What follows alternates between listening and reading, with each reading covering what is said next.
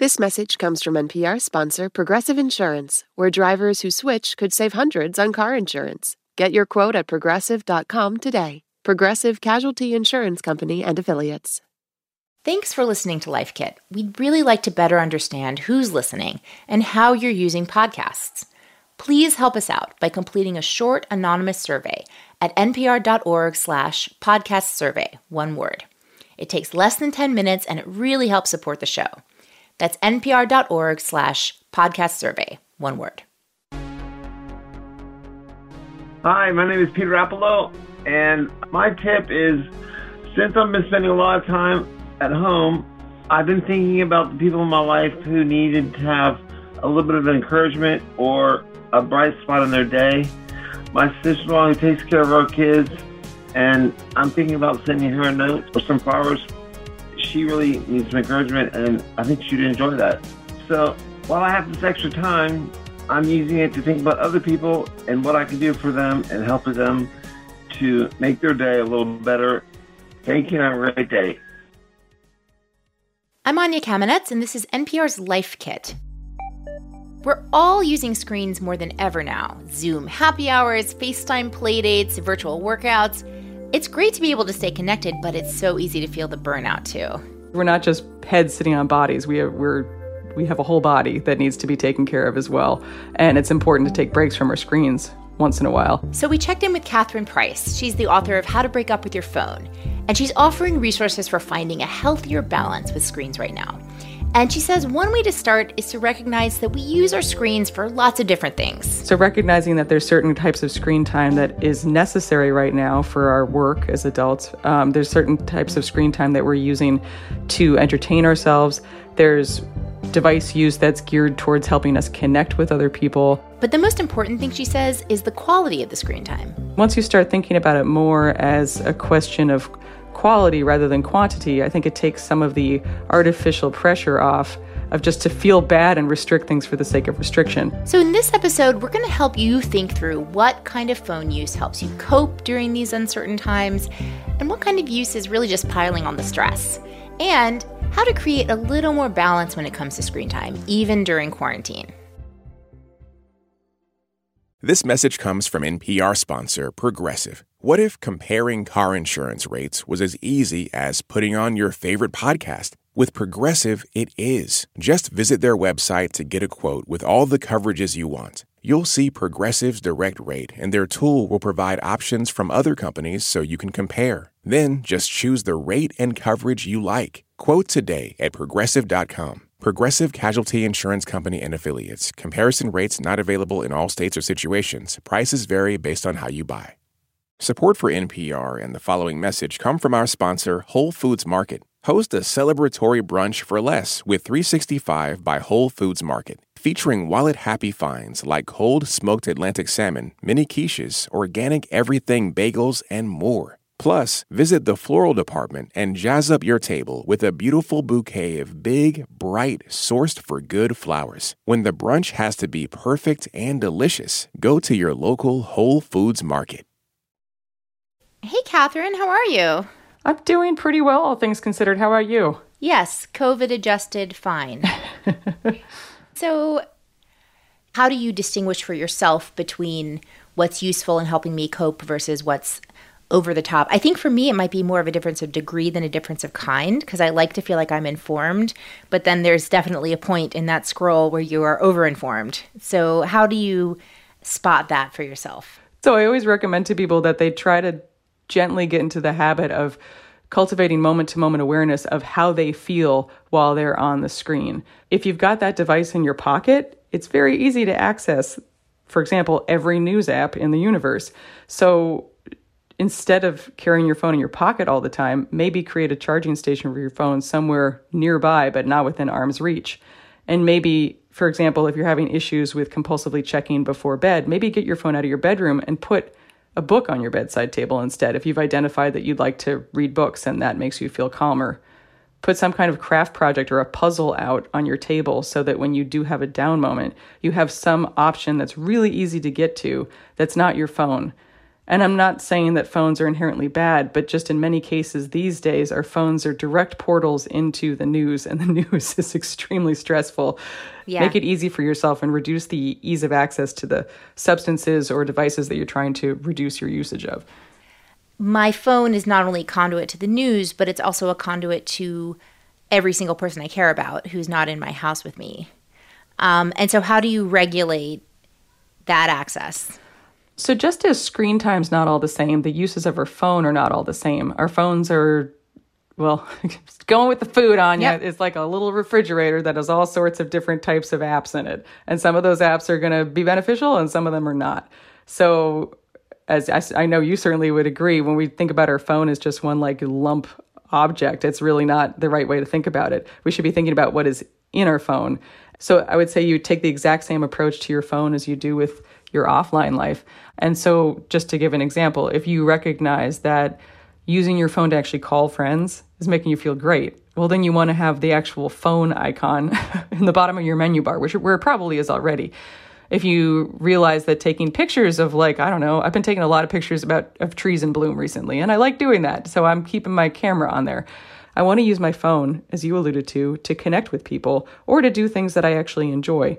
But for most people, social media is maybe making them feel connected in a small dose, but bad afterwards. So maybe you don't want to have social media on your home screen. Maybe you want to delete it entirely and then just reinstall it when you actually want to check. And that's going to help you reduce the number of mindless scrolls that you get sucked into. One wrinkle that I wanted to add to that, when you talk about using your phone to connect with other people, I agree with you. Generally, that feels pretty life-affirming. And yet, there's a lot of people in my network who are also quite anxious. And so I feel torn between being available to them when they need me and, getting locked into someone's kind of like anxiety spiral. So how do you calibrate your own availability and your own sanity? Two things. I think that this goes back to the idea of monitoring how certain activities and interactions make you feel in as real time as possible. And if you notice that every time you talk to your sister or something, you feel bad or you feel more anxious, well, then you've got two options. Either reduce the number of interactions you have with her or have a conversation about exactly that. That this is making your own anxiety worse. And while you know it's hard, would it be possible for you, the two of you, to try to talk about something else when you connect? I think communication is really important. Yeah. I also think it's really important to recognize that even though it's wonderful to connect with people during this time using the tools that are available to us, it also can get to be too much, even if the other person isn't particularly anxious. I mean, I find that the past couple of weeks, like my Zoom schedule is so packed. And after a certain point, it's like, I think I just need a little bit of quiet time where I'm not connected to anyone or anything. Yeah. It's especially important during this time to consider giving ourselves breaks, because it's easy to burn out on connection even when it's good. Yeah, that's a really big point. I think people need different amounts of connection, and you have to kind of calibrate. Even though it's virtual, it doesn't mean it doesn't take the same amount out of you, especially if it's a video call. Yeah, I think, it works both ways, right? It's like surprising how nourishing and good it can feel to connect over a video call or over the phone. But at the same time, it's interesting to realize how wearing it can be to connect with people this way, because you start to become really, really grateful for the lack of lag time in face-to-face interactions. So it makes me grateful for real life interaction in addition to being grateful for technological connection.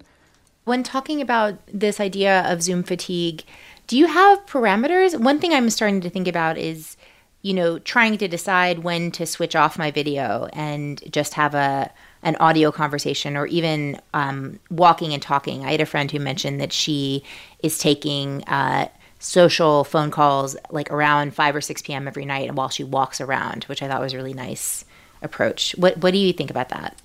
I think that we definitely need to be aware of our own fatigue when it comes to things like Zoom calls. And I also think, as I believe is true for all of this, we need to come at this from an individualized approach. So don't feel that you need to come up with a schedule that's the same as everybody else, or even that you're going to have the same needs day to day. I think that in general, it's very helpful to experiment with taking breaks from your devices. Ideally full breaks, just to see how that feels. is you might find it to be more restorative than you realized and more necessary than you realized. For example, something that my husband and I have been doing is really trying to get into the digital Sabbath idea, where we take an evening a week where we actually do not schedule Zoom calls, and we light a candle at dinner and we turn off our screens and we keep them off until the following morning. People can customize that as they want. You could have your phone on Do Not Disturb, but allow calls from important people to come through if you feel anxious about that. But I find in general that just having a ritual where I know that I can not be on call to anything feels really good sometimes, and I want to give myself that opportunity. So you're really encouraging people to think of this break as self-care and not as some productivity game that they're imposing on themselves, right? I think we shouldn't be imposing more things on ourselves now. And I would also say, is that ever really the best approach? I feel like there's all these shoulds that we always put on ourselves instead of saying, what is right for us? What is going to make us happy and productive people? People who are not just nervous wrecks all the time during this stressful period. And for some people, that might mean that they want to binge on Netflix every night, and that's what makes them feel good. For other people, they might rather do a Zoom happy hour, or for another person, they might want to turn off their screens and read a book. For some people, they're just surviving right now, whether it's emotionally or financially, and the idea of adding anything else to their plate is just out of the question.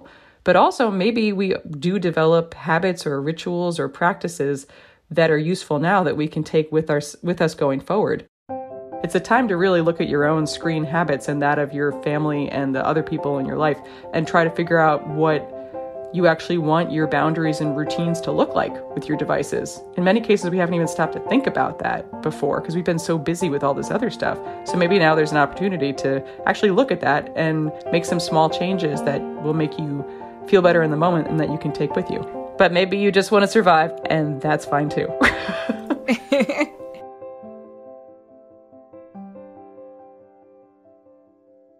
Now it's time for the recap.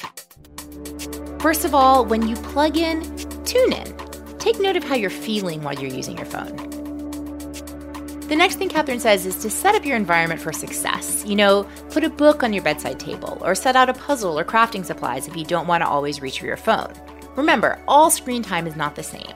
So set up your home screen so you reach for the apps that make you feel better, not worse, like the camera to take pictures. Zoom fatigue is a real thing, so give yourself breaks, even from virtual connection. You could even try a full digital Sabbath like Catherine does and turn all your screens off for a night. For more episodes of Life Kit, go to npr.org/lifekit. We have episodes on all sorts of topics, from how to file for unemployment to how to start a garden. If you love Life Kit and want even more, subscribe to our newsletter at npr.org/lifekitnewsletter. Plus, we want to hear from you. What are your tips? How are you coping right now? Leave us a voicemail at 202-216-9823 or email us at lifekit@npr.org. This episode was produced by Claire Schneider. Megan Kane is the managing producer, and Beth Donovan is our senior editor. I'm Anya Kamenetz. Thanks for listening.